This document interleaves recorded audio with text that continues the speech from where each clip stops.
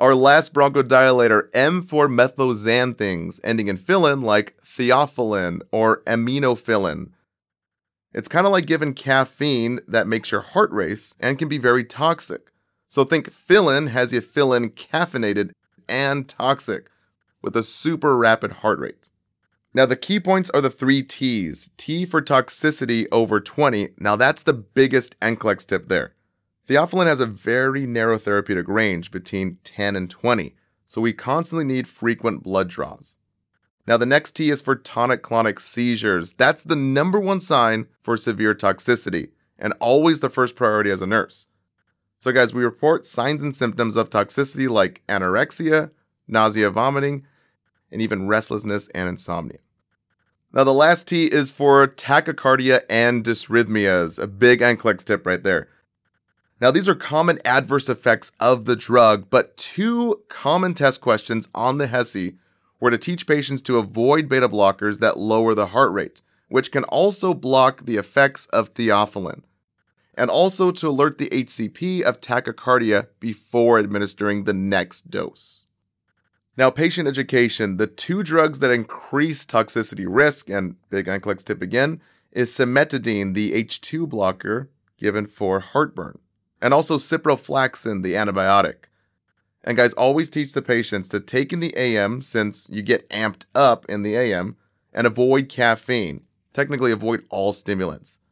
And lastly, we stop before a cardiac stress test, which can augment the test. Now, 3 common questions. Which of the following prescription should the nurse question? So number 1, naproxen for asthmatic patients. Yes, guys, we always question this one. Never NSAIDs or beta blockers for patients with asthma.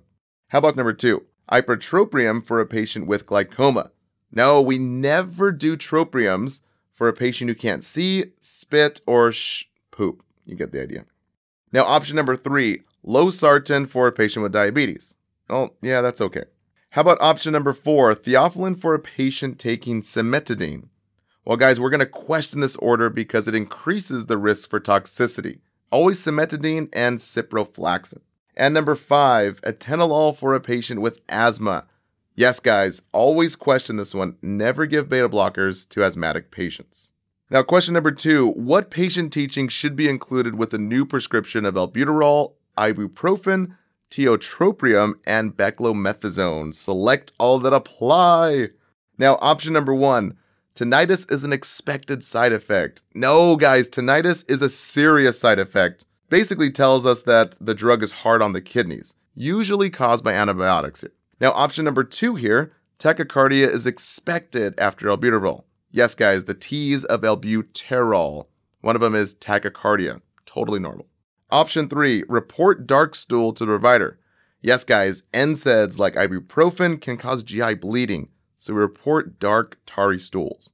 Now, option number 4, drink fluids to prevent dry mouth and throat. Yes, guys, tropiums dry the mouth, so we can't pee with them with tropium. So we get urinary retention as well as dry mouth. And last thing, guys, is 5, ipratropium is used first during an attack. No, we always use buterols for brutal asthma, commonly albuterol. Now, last question, which medication prescribed for asthma causes tachycardia and dysrhythmias? Option number 1, phenobarbital. No, guys, this is a sedative for anxiety.